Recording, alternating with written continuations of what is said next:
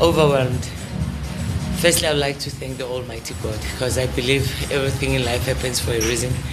It's been a bittersweet year for me if you have followed me. I've lost my husband in February, my mother in July, my uncle just 4 weeks ago. So it's not been an easy year for me.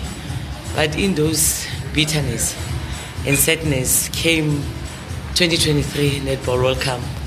The girls performing wonderfully at the World Cup. And now yesterday, being announced as the Africa president and voted in, it was just over the moon.